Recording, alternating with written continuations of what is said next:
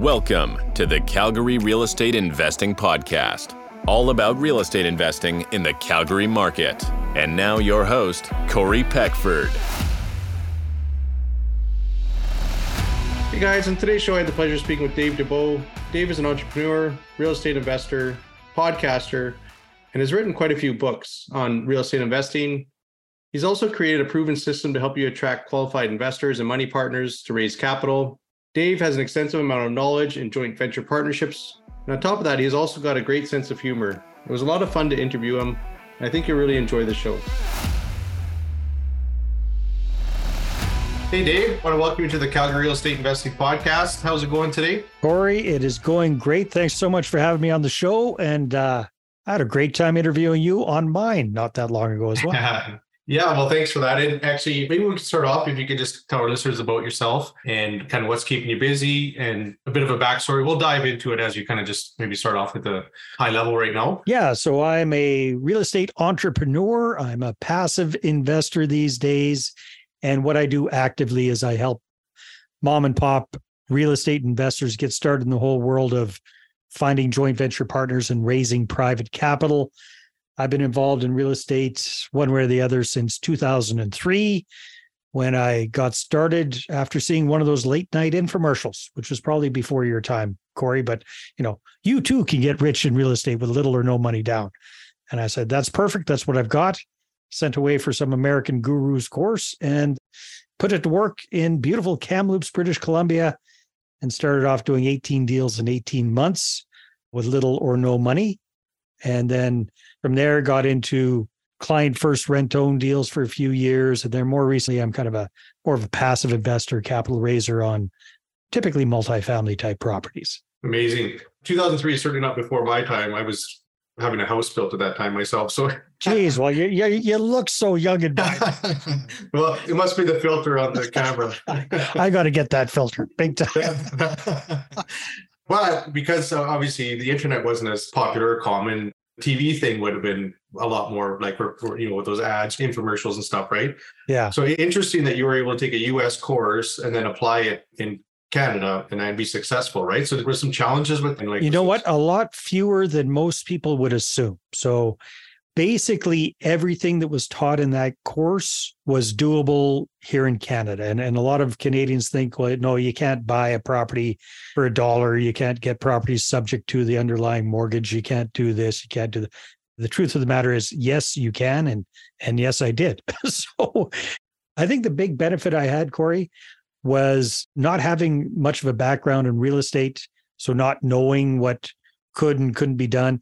And the second big benefit is I found a local lawyer who was not the typical kind of lawyer that just, if he hadn't heard of something, just automatically said no. Because I brought so many weird, wonky things to this guy. And he said, yeah, I haven't seen this before, but I can't see why not. So he helped me make it work. So that made a big difference. That's amazing. Yeah, I don't know what the percentage would be. A pretty high percentage would order a course like that, get the DVDs or CDs back then, or VHS cassettes. That's right. We're going back, and then they're walking around with their Walkman, listen to this thing. Definitely. And it collects dust after that. Probably really no impact or results, right? You know what's so funny, Corey, is the guru that I bought the course from about 3 or 4 months later came to Canada, and Rain Group at that time was the biggest, real estate training thing going on. They brought him to Edmonton. I can't remember how many of us were in there, like 500 or 600 people went to this 3-day thing. I think we paid $5,000 each at that time to go to this thing. And I remember they said, hey, everybody from BC, go over there into the corner and network, get to know each other, support each other. So I zipped over to the corner. There were probably like 80 of us from British Columbia that were at that event. We all got together and somebody said, hey, why don't we keep this going after the fact and meet once a week in Vancouver? And for folks that aren't aware, but I live in Kamloops in Vancouver, to get to where the meeting was going to be with traffic and everything is a good 4-hour drive one way. So let's meet on Saturdays at 10 a.m. and network and help each other and all this kind of stuff. So I said, okay, that sounds great. And I jumped in my little I Buy Houses minivan, which I had at that time, and zipped off to Vancouver. I can remember the first meeting I went to, there were like 40 people in the room out of the 80 that said, yeah, we're all going to get together. 40 actually showed up, which is pretty good. And everybody got all rah-rah and motivated and said, okay, for our next meeting, everybody come back and at least have your business card done. I went, business card done? A week to get your business card done? I mean, I was already doing deals at signage and, I buy houses deckled all over my vehicle and bandit signs up and tear tab signs, all this stuff I was doing. But I said, okay, I'll be patient. So I went back to Kamloops. Next week showed up. 40 shrunk down to 20. Nobody had done their damn business cards yet. And I was getting frustrated. And this is everybody paid $5,000 for this course, right? Went back to Kamloops. The next week I went back and would whittle down to like next to nobody. There's like 4 or 5 of us there. And nobody had done their business cards. One person had put in an I buy houses, any price, any condition in the Vancouver province and Vancouver Sun. At that time, newspapers are still a big thing. Yeah. And got overwhelmed with responses, but she had never read the rest of the course of what to do with all those replies. So she's getting replies from all over the province. And I just shook my head and I said, you guys are all freaking idiots. I am out of here. Especially, and you're driving 4 hours each way to go to this. It's 8 hours on a Saturday to go hang out with these stores. That's commitment. Yeah, but here's the thing. You're absolutely right. That it's a long-winded way of saying most people don't do a damn thing, Corey. That's the reality. That's the unfortunate part, for sure. And then just the last question, and we'll move on. But was it a course that just sent in the mail? Was there actually support? Like, was there something you do, like a group call, or there was nothing, right? Because that's typical of those courses back then. Like, there was just, here's the course, good luck. And then you don't hear from them ever again, kind of thing, right? Unless you show up to a conference or something. Yeah. Exactly. Yeah. That was the way it was back then, for sure. Yeah. Okay. And then what was from the course that gave you the success? What were some of the most successful ways that you were picking up those properties without having maybe your own capital back then? So which way was I finding motivated sellers? Or was it agreement for sales? Was it vendor take back? How did you get to 18 homes at that time? Well, did 18 deals. Some of them, I don't know if they qualify as homes. They're shitty little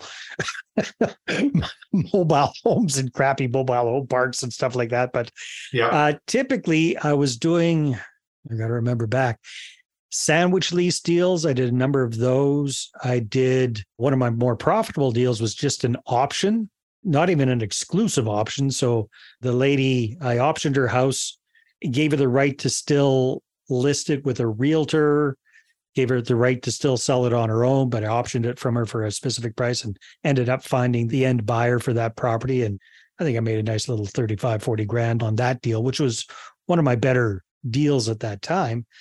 I did a couple of subject to properties where basically the owner gave me the title to the property, but kept the mortgage in their own name. And I brought them up to speed and kept making the payments as I transferred the property to an end buyer. Those kind of things are what come top of mind as kind of the bread and butter. Can you just quickly maybe explain what's the sandwich deal for listeners? Yeah, sandwich lease is where you find a motivated. The one that sticks to my mind is this poor bastard. He'd read a book that said real estate was good. So he went out and bought a property. And that's about all he read. And he had good luck for the first couple of years with tenants. And then he had 3 tenants from hell in a row. First tenant turned out to be a drug dealer. So it turned the house into a druggy house and all this kind of stuff. Took a long time to get rid of him. Had to repair the place. Neighbors hated him, all that kind of stuff. Second tenant turned out to be a biker. So turned the house into a, Hell's Angels hangout kind of thing. So that was a lot of fun for the guy to evict those people. And each time he had to pay $5 or $10,000 to repair the property and get it back up to snuff. Third time around, he rented it to a nice professional single mom. He thought, okay, finally I got somebody good here, who ended up finding a boyfriend who turned out to be a drug dealing biker. Wow. Would it have been like the area, or is it him just being really poor at selecting? Him being very poor at selecting. Now, the third one, that would be tough for anybody to predict that was going to happen. Yeah. But he was just not professional about what he was doing. So anyhow, he was, at that time, the market was kind of soft. So he saw my marketing around I buy houses. I'll pay you to take this off my hands. Pretty much. Yeah. So I got into the deal and I said, here's what I'll do, buddy. I will be your tenant. I'll be responsible for the property. So I'm not going to rent it from you. I'm going to lease it from you. So I'm going to be responsible if the toilet cracks, if the air conditioner kicks out, if any of that kind of stuff happens, you don't have to worry about it. I'll take care of it. So I'm going to lease the property off of you, and I'm going to option it for a specific price that we both agree upon. So I got it at a decent price. And then I'm going to turn around and I am going to sublease this property to somebody else for a higher rent than the one I'm paying you. And I'm going to have an agreement for sale with them at a higher price than what I'm going to pay you. So I was very transparent about exactly what I was going to do. So a sandwich lease is basically where you get into the property. You don't actually take ownership. You lease it from the original owner with an option to purchase it. And then you turn around and you do a rent to own deal with an end tenant buyer, and everything's encapsulated in those agreements. So, the price I'm going to pay the seller is whatever it was at that time. Let's say it was $200,000 for even numbers. And the price that the buyer agreed to buy it from me was, let's say, 240 or 230, whatever that was. My rent to the seller was $1,000 a month. Their rent to me was $1,600 a month with some rental credits or something like that. It's 20 years ago. I don't remember all the exact numbers, but that's how that kind of thing works, a sandwich lease. Thank you for that. That was an excellent explanation. I think that will stick with people too, having a little bit of a story in there as well. Yeah. So now I just want to jump back a bit further than 2003, because I do know a little bit. They were in Costa Rica for 10 years, right? So I just would like to maybe have you show that. Yeah. Hola, amigo. ¿Cómo estás? Pura vida. Yes. Right out of university, I went and started traveling around Mexico and then ended up going down to Central America. So I ended up spending 14 years overseas, so to speak. And 10 of those years, the last 10 years, were in San Jose, Costa Rica. In my travels, I just, stumbled across the country and fell in love with it, and fell in love with a specific person there, and decided to kind of stake my claim and make a go of it. So I ended up starting a language training company down there. That's what I did for 10 years. Taught Costa Ricans how to speak English gooder, as I like to say. I got married and had kids and all that kind of stuff. And then in 2003, my then wife, now my ex-wife, and I decided that, the kids were getting to be towards school age, kindergarten type age. So we both agreed that Canada would be a better place for them to grow up and have opportunities and go to school. Costa Rica is a wonderful country, don't get me wrong, but being a pasty-faced white guy like I am, whether you've got a lot of money or not, people assume that you do. And there's a little bit of a target on your back. And as wonderful as the country is, at that time, there were, kidnappings and people became held for ransom, and Kidnap Express type things where they'd grab you in your car and go take you around to different ATMs and suck all the money out of your bank account and these kind of things. It didn't happen to me, but I know 3 people that it happened to. So that very, very rarely happens in Kamloops.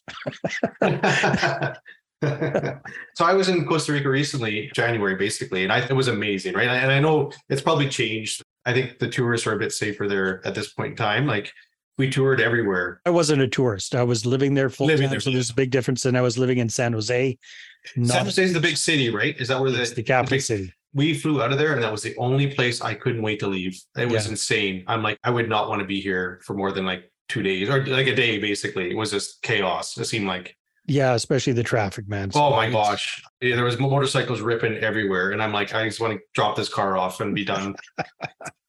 Yeah, it takes a little getting used to it. It took me a while to get used to driving back in Canada again, because I was driving like one of those Latin psychos for a while. Yeah, that's awesome. Okay, so now let's jump into where you're at now. If you could just maybe provide a 10,000 foot view of your program and how you're helping investors raise capital. Yeah, so I started raising capital for myself around 2010 and flopped miserably at it initially, Corey. And that was kind of the spark that made me decide, hey, I want to get better at this. And then I did. And then I started teaching and training people about rent to own for a number of years. And one part of that whole training was about the raising capital side of things.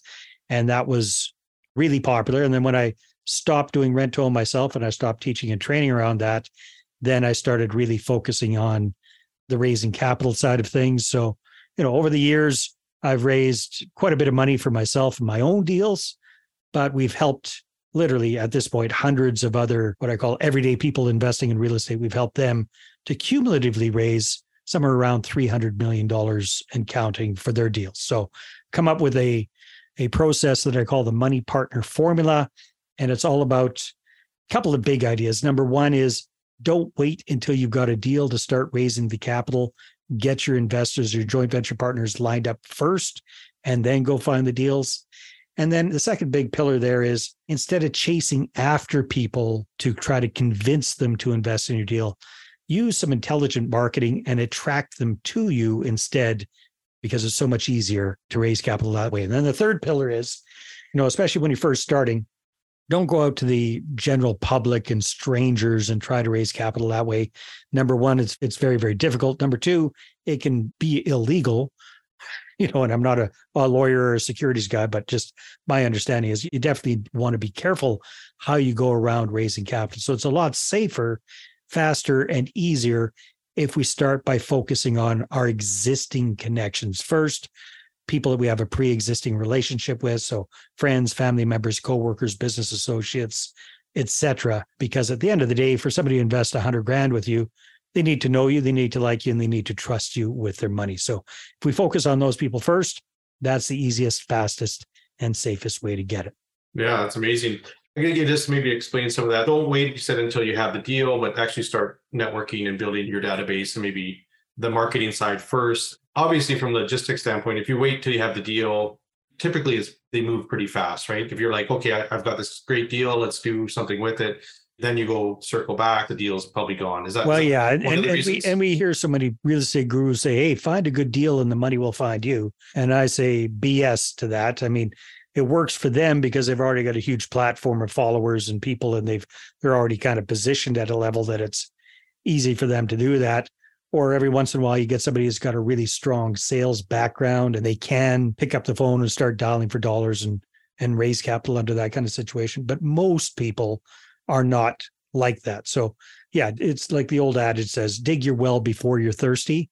If you wait until you're in desperate need of the capital, that desperation kind of, no matter how good the deal is, that desperation kind of oozes out of you and it actually turns people off. So have those conversations, get your investors lined up first, or at least at the same time, be doing both at the same time. As you're looking for deals, have those investor conversations, have those joint venture conversations if that's what you need to do that deal. Nice. Now, do you recommend business cards like you were talking about that group? that where nobody got them done? Group, yeah, well, those were a different kind of business card back then, Corey. But yeah, when it comes to raising capital, you want to have classy business cards that kind of stand out and pop. So my favorite business card strategy, actually, I learned from a friend of mine, a guy named Dan Locke, who's become a huge YouTube influencer kind of guy. But back in the day, he was teaching people about marketing and copywriting and things like that. And he had this black plastic card that literally people were, in awe of and scrambling to get one of these black cards because it just looked so classy, about the size and weight of a credit card, black gold foil inlay on it, and just very simple messaging. So in our case, it's the top would say real estate investor or real estate entrepreneur, your name, phone number, website, email. Just keep it simple and classy. So a big mistake I see a lot of people do is they make their investor cards at home. So they print them out on their home printer, look like crap, or they get them done super cheap and they look just boring. Yeah. And then most people, they look at them and they're thank you and throw them away. Yeah, as soon as you're gone, it's like they're gone. The card's exactly tossed. Yeah, so invest a few bucks. I mean, I think the cards we get, I actually get them done in the UK, and on a small run, they pretty expensive because the gold foil, some part of that is done by hand. So it's like a couple of bucks a card is what these things cost. But the impact they leave, and if you think about it, if one investor comes on board and invests $100,000 with you, you can afford pretty good cards. Yeah, exactly. Or you should be able to. You should be. So someone jumps in your program and you're going to focus on your current circle of influence. So your friends, family, that kind of thing. Now, if you're going to be teaching me or coaching me, how would I go about talking to my friends and family? Am I just, is there some recommendations, some things you have in place to make that be more effective? Oh, for sure. So what we recommend, Corey, is the first step is pretty simple. It's create a target group of your prospective investors. Here's what we do with our clients. It's not so much the coaching. We do done for you, done with you services. We actually help them do this stuff. It's You get all of your email contacts, all of your phone contacts, all of your social media contacts, do a data dump, get them into one place, sift, sort, deduplicate that, and then whittle it down to about somewhere around 200 people. If you're doing this alone, if you're doing this with a spouse, between the two of you, about 300 people. And that's going to be your target group that you're really going to focus on. So that's the first step. Let's create that. The easiest way to communicate with people these days is through email. So you can set them all up, get names and email addresses, get that in an email autoresponder. And then the first step, Corey, is to warm these people first before we start talking business. Big mistake I see people doing is they just kind of rush in like a network marketer, MLM type person. It's like, hey, it's Dave, get my Wonder Goop kind of stuff. And that just really turns people off, right? 100%, yeah. We want to be a little more classy than that. So we call this part of the process our connection resurrection, right? Because a lot of those people haven't heard from you in a long time. So you want to kind of reconnect with them on a personal level first, and then transition the conversation towards real estate. The most effective way we've seen to do that is just with a simple 3 email sequence over the course of about a week. And the first couple of messages are just warm and fuzzy. Hey, it's Dave. Chances are it's been a while since we connected. Thought I'd reach out, see how you're doing, let you know what I've been up to. Then blah, blah, blah. Talk a little bit about what I've been doing for the last 3, 4, 5 years. And then at the end, it's a call to action. Hey, enough about me. How about you? How are you doing? Please hit reply to this email. Let's catch up. So the first couple of messages are like that. And then have a genuine connection with people, right? When they reply back to you, respond to them and have a little bit of back and forth, because there's capital in those connections. There's capital in rekindling those relationships, right? And then the third message is, well, give them the heads up that you're going to switch gears and start talking about real estate investing. So we call this the transition message. Something like, hey, it's Dave. It's been really good reconnecting with you for the last week or so. Just want to let you know that moving ahead, I plan on doing a much better job of staying in touch, letting you know what I'm up to with real estate investing. Real estate's something I'm really passionate about, doing really well with it. And I think it's the best way for everyday folks like you and like myself to get an above average return on our money that's backed by something solid and real and tangible. And that's real property, right? So you kind of give them that transition and give them the option to opt out if they'd rather not hear from you. But if you do something like that, now you're ready to start with the actual marketing. And by the marketing, I'm not talking about, hey, I got a deal, give me money. I'm talking about what I call edutaining communication. Because here's the thing, Corey, you and I and most of your listeners are obviously weirdos. I wasn't expecting that. I was saying maybe winners, saying we're winners. We are real estate weirdos. I say that with love and affection because I am one, right? Because into this real estate thing, would you agree that most of your friends outside of the real estate business really don't give a darn about real estate investing? Like it's not their thing. Yeah. If someone finds out I have a podcast and they inquire, what's your podcast? And I say real estate investing. It's usually like, yeah, it's like, sounds really boring. But we love it, right? So that's why we're weird. That's why I say we're weirdos. But we got to keep that in mind. Most of your investors are not weirdos like us. They're not into real estate investing. So if we go ahead and just have diarrhea of the mouth and just blast them with too much data, too much information, too teachy about real estate investing, they're not going to open any of our emails. They're not going to pay attention to it. So what I always recommend is just keep that in mind. Keep it super simple. Do all of your stuff so it's a little bit educational and hopefully a little bit entertaining and creating curiosity. And that's how we get these people to put up their hand and say, hey, Corey, that real estate thing you're doing, that sounds kind of cool. I'd like to find out more, right? We're not going to try and teach them everything we know. We're just going to create that curiosity, pique their interest, and turn that into an investing conversation. Does that make sense? It does. Yeah, that's great. Yeah. So, and for me personally, like I go through times and I'll post content, other times I don't, but I always have an easy time posting if I feel like I'm adding value. So like if I'm pointing something out or like a recommendation, that kind of thing, or reno, I can shoot a video, no problem. But if it's like, oh, look at me, I've sold a house, or my client, I find a hard time posting brag things, but it's much easier to post content where you're giving value to people, right? Exactly. And there's nothing wrong with the other as well, as long as you don't do it in a jerky kind of way, right? So, I mean, letting people know that you're actively doing whatever it is that you're talking about is very, very powerful. I agree. It's whatever kind of draws you that you feel more comfortable with. That's good kind of content to have. How about consistency? I unfortunately have not been consistent on my posting of content.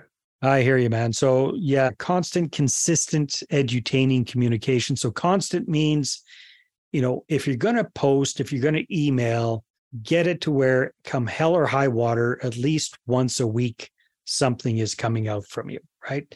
And the easiest way to do that, Corey, is to batch things up, right? To batch things up. So instead of trying to come up with stuff, onesie, twosies, every whatever, if you come up with 10 or 12 ideas, crank it all out all at one time and then schedule it to go out, that just simplifies the heck out of your life. So for example, when we're working one-on-one with clients, we'll help them create a year's worth of video content and get it all done all at one time so they don't have to think about it, right? So we can set it and forget it.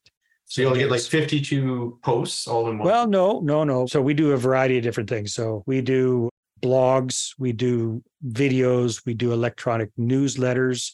So once a week, something's coming out for them, but only about once a month, there's a specific video log coming out from them as part of their content. I'm not talking about social media stuff. I'm talking about email marketing here, but it applies the same thing with social media. We get 12 of these things ready to go all in one fell swoop, and we can set them and forget them that way. In your case, if you're talking about social media, then it's like, okay, pick a time, a frequency that you can realistically do. So for example, realistically, in your case, Corey, realistically, how often would you like to be posting something on Facebook or whatever your social media of choice is? I think if I could get to once a week, that would be consistent for me. Unfortunately, I'm not there consistently yet. Okay, but once a week is very doable. So here's what I would recommend for you. Because for example, I've started a new YouTube channel, and the thing is, have videos coming out 5 times a week. Well, so that's freaking 5 videos a week, man. That's intense.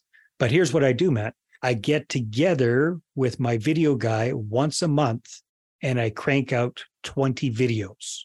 So I outline them ahead of time, just come up with what are the topics I'm going to be talking about, what are 3 to 5 bullet points per topic that I want to talk about. And then I go in and work with my video guy for 4 hours or whatever and get it all done. And then I get all of that raw stuff taken and edited by another person, takes care of all of that, thumbnails, all that kind of crap. So you don't necessarily, if you're going to be doing this on Facebook, you don't need to do all of that. But you could still do the same idea where you kind of put in your calendar that once a month on a Sunday or whatever, you're going to create 8 videos, right? Come hell or high water, you're going to create 8 videos. You create them, you film them, whatever. You can, don't have to be fancy pants, do it on your phone, do it on whatever. And then just schedule them so they automatically go out once a week. So that way you only have to really think about it once a month. Does that make sense? Yep. Yeah. Like, dude, 8 of them. And then you're done for 2 months, right? Even smart. better. Yeah. Just package everything together as much as you can. It's much more efficient. Yeah. And then, it might not be perfect. It might not be as spontaneous as if you're doing it live somewhere, but then you can also add that in. So let's say you're looking at a property, you're at a property and you get inspired to talk about something. Well, hey, you know what? What is your flavor of the month? Is it Facebook?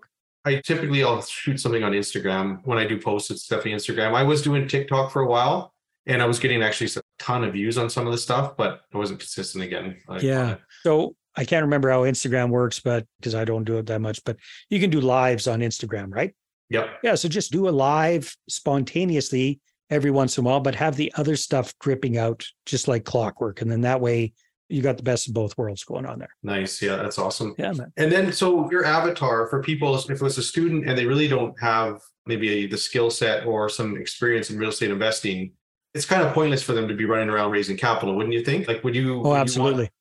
So you would want someone that can handle, like, if they raise the capital, but then they're going to be successful with the capital. Well, it's very hard for somebody without any track record or any experience to raise capital. I mean, who the hell's going to invest with them, to be perfectly frank? Their mom, their dad, maybe. That's about it. So my recommendation for somebody who's just getting started is, like my buddy Barry McGuire says, get the first damn deal done, right? Yeah, he does say that, yeah. Get that first deal done. If you don't have the money to do it yourself, then here are a few tips for you. Number one is find somebody who's doing what you want to do and pay to play. So in other words, be an investor with somebody else. You can invest a couple of things. If you've got some money, you can invest the money. If you don't have money, but you've got some skills, invest your skills, not for a paycheck, for a little tiny sliver of equity in a deal. Get the experience, get a little bit of a track record going. And then moving ahead, you can point to that deal legitimately and say, here's a deal I was involved in, and here's how it all worked. And this is what I'm going to be doing more of, right? And so that way, now you've got a little bit of credibility. Now you've got a little bit of a track record. Now through osmosis, you've gained experience, you've gained a team, you've got a much better idea of what you're doing, and get going that way. Ideally, for your first deal, I always recommend, if you possibly can, self-finance your first deal or two. Use your own money, get your own skin in the game. You're going to pay very, very close attention to everything. You're going to get that experience and that track record. And then you're going to be very well positioned to start bringing on joint venture partners or investors after the fact. Nice. Yeah. And then, is this outside of your wheelhouse? But let's say a student of yours, they've got the experience, maybe they've hit the glass ceiling, they're trying to raise capital. Is there support in maybe structuring the deal so it's, on the paperwork side, or is that outside of your folks? Well, I've seen a lot of different structures and things like that. I'm not a lawyer, and we work with people all over Canada, all over the States. So, rules and regulations are different everywhere. But, the big broad strokes are, how are you going to structure the deal? How are you going to divvy up the profits? Who's going to do what? These kind of things. So yeah, we definitely guide people around that for sure. And do you have like a private Facebook group or chat thing where the members log in or that kind of thing? How does that work? I do have a private Facebook group. It's not really just for our clients. It's for anybody who's interested in raising capital. It's called the How to Raise Capital 101 group on Facebook, and anybody's welcome to join that for sure. But like I said, Corey, for us, we don't really have a coaching program per se. We're more like a marketing agency for real estate investors to help them raise capital. Okay, that makes sense. And then what kind of success rate are you seeing? Is there certain maybe backgrounds or anything that's helpful, or, experience that people bring as they leverage that? What makes one student more successful than the other? Well, the difference between clients largely has to do with personality, right? So if you're a little bit more on the extroverted side, it makes it easier because number one, you've got a lot more connections to start with. And number two, you're not shy about meeting with people and showing them what you're up to. Now, that said, we've had a lot of success with even shy or introverted investors as well, if they're willing to stretch their comfort zone a little bit. Like, if you want to have success in anything, you got to do things differently than what you've done so far, right? It's just common sense. So our most successful clients are typically the people that trust in the process, who are willing to do the work, because we do a lot of stuff for them, but at the end of the day, it's still up to them to show up and have these meetings and do these presentations and that sort of thing. That's how they get their joint venture partners or investors enrolled. And we can't do that part for them. That's right. Yeah. It's kind of like you have the gym, the equipment, the facility, but you've got to show up and work out or it's going to do nothing for you. Exactly. Yeah. Yeah, that makes sense. So what other type of marketing stuff would you guys help with? Like when we're working with a client? Yeah, like so the attraction part of it, like for the marketing side. Yeah, so exactly. So the way we work with clients, Corey, like I said, is we help them create that target group of potential investors, break the ice with them, and then get everything set up, all the techie side of things. So websites and email autoresponders and client relationship management software and integrations between your website and your email system and your calendar and all that nitpicky kind of stuff that really slows a lot of people down, building out the website, building out a really good pitch deck, so to speak, or investor presentation that you can walk somebody through. So somebody puts up their hand and says, hey, Corey, I'm interested in your deals. Well, then what? How do you walk them through a deal? And a lot of people just kind of send people, a perspective of a property. Well, guess what? If you're dealing with somebody who has no experience doing real estate deals, they aren't even going to know what to look at with a perspective. So you have to be able to walk people through in a very simple, easy to understand format, what it is that you're up to and what's in it for them. What are the pros? What are the cons? So they get into the deal with their eyes wide open. So we help with all of that, as well as all the marketing stuff as well. the emails, the e-zines, the video logs, the blog posts, webinars, special events, book launch parties, website launch parties, these kind of things. We help take care of all of that for our clients. That's amazing. And do you have a few like maybe kind of standouts where you saw someone come in and they hit the glass ceiling, they've been investing for a while, and then utilized your expertise and your systems, and then were able to kind of break through and grow up to a larger portfolio? So are you asking, has this worked for anybody? That was a long way. Yeah. Well, some success stories. Yeah. Yeah, for sure. Yeah, we got lots of them. So one that just pops into my mind is one of our clients, Matt, and he's based in Manitoba. And Matt's just a great guy. And he's one of these guys that very, very personable. But I tell you what, we got this whole process going. And even just from that whole initial connection resurrection thing, he ended up getting like very quickly one of his first investors on board with $200,000. And I think the guy was his auto mechanic of all people. And, wow. and yeah, no, Matt hit the ground running. I mean, usually we're able to help people raise the first, $150,000, $200,000, $300,000 in a month or two. Matt, I think, raised close to $650,000 in a month and a half, which is exceptional, right? Yeah. But on the other hand, we've had lots and lots of people that, we help them bring on their first $100,000 partner, $100,000 joint venture partner, that sort of thing. Typically, that's pretty straightforward. We can help people do that in a matter of weeks. Yeah, Lisa was fairly new to real estate investing. She had some experience working with somebody else in their team with small multifamily properties.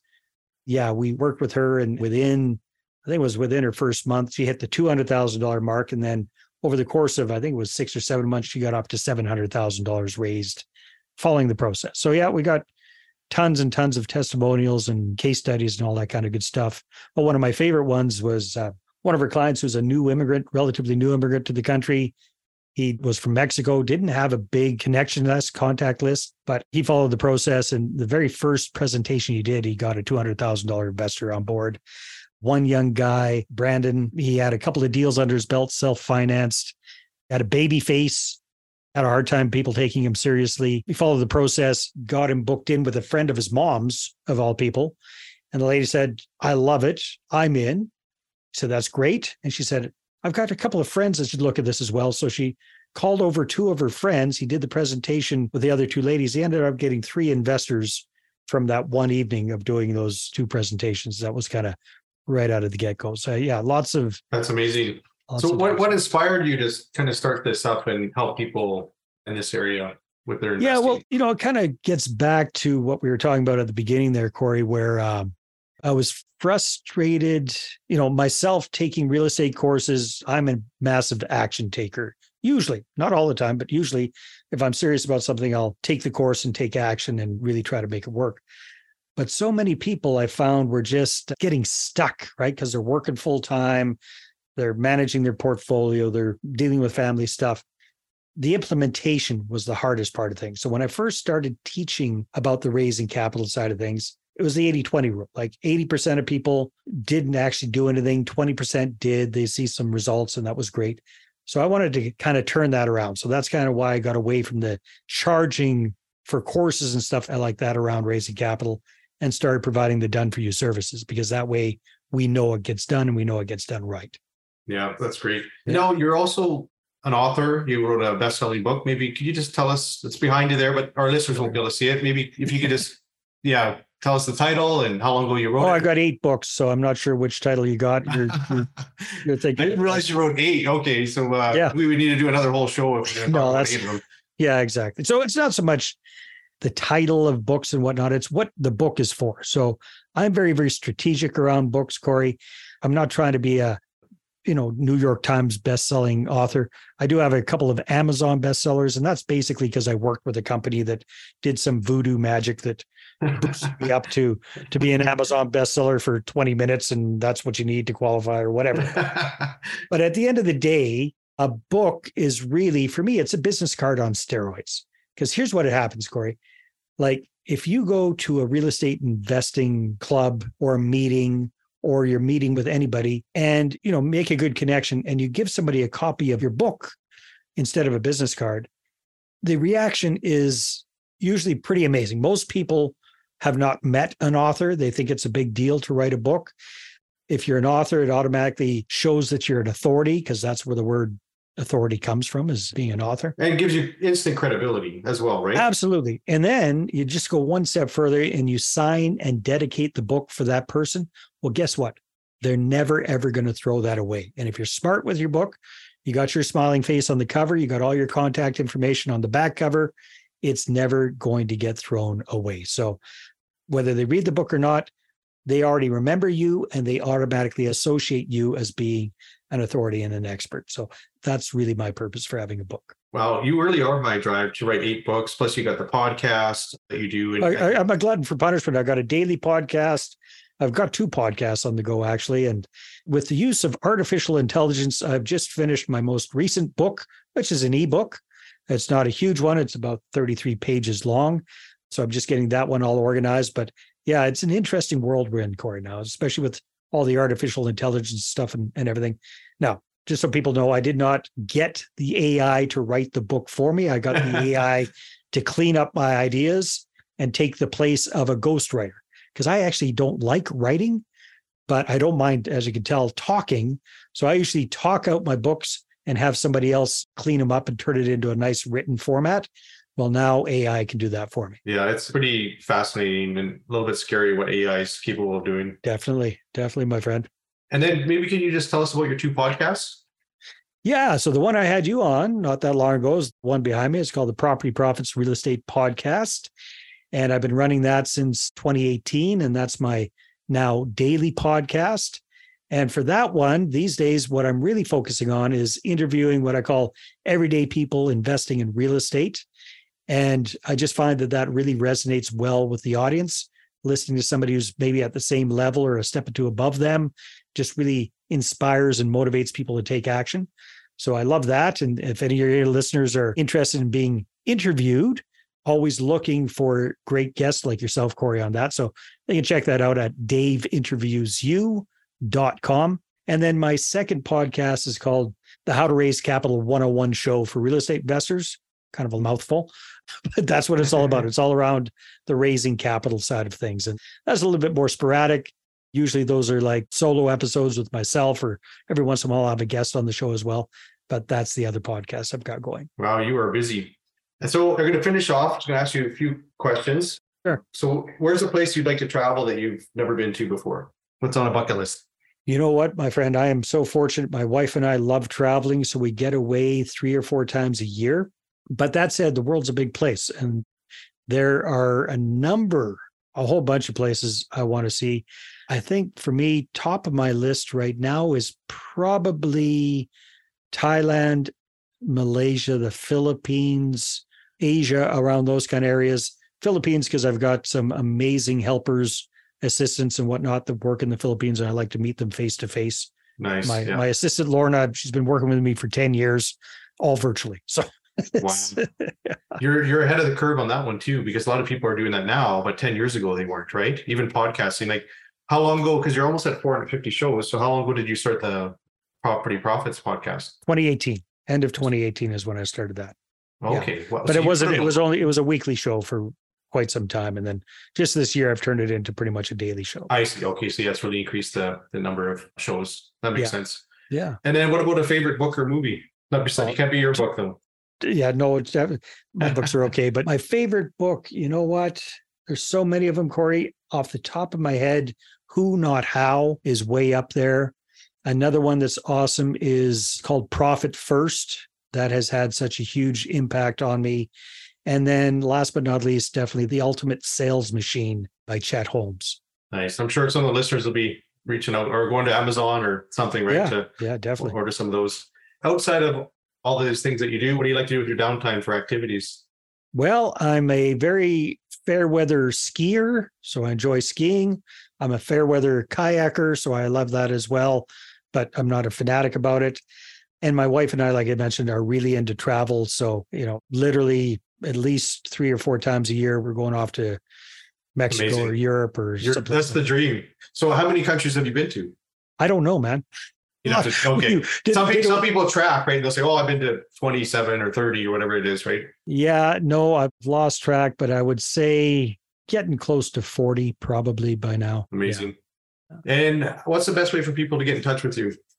Well, a couple of ways. If you'd like to be a guest on my podcast, I'd love to interview you. So my URL for that is daveinterviewyou.com. And if you're interested in getting some help when it comes to raising capital, you're looking for resources around that, then my main website is moneypartnerformula.com.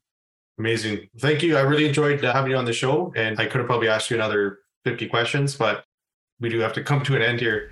Parting is such sweet sorrow, Corey, and appreciate being on the show. You're an excellent host. I wish you much continued success, my friend. Mucho gracias, amigo. Mucho gusto.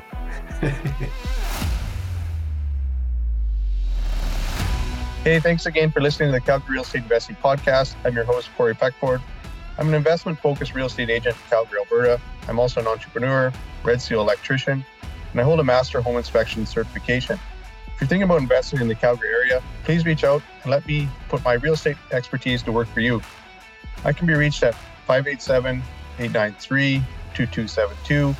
Follow me on Instagram at Peckford Corey, or my website is coreypeckford.com. Plus, we have a Facebook group. It's Calgary Real Estate Investing Group, so Craig for short. Please follow that. If you're getting great value from this podcast, please subscribe and leave a 5-star review. That would be greatly appreciated. Thanks. This is an I Love Mortgage Brokering production.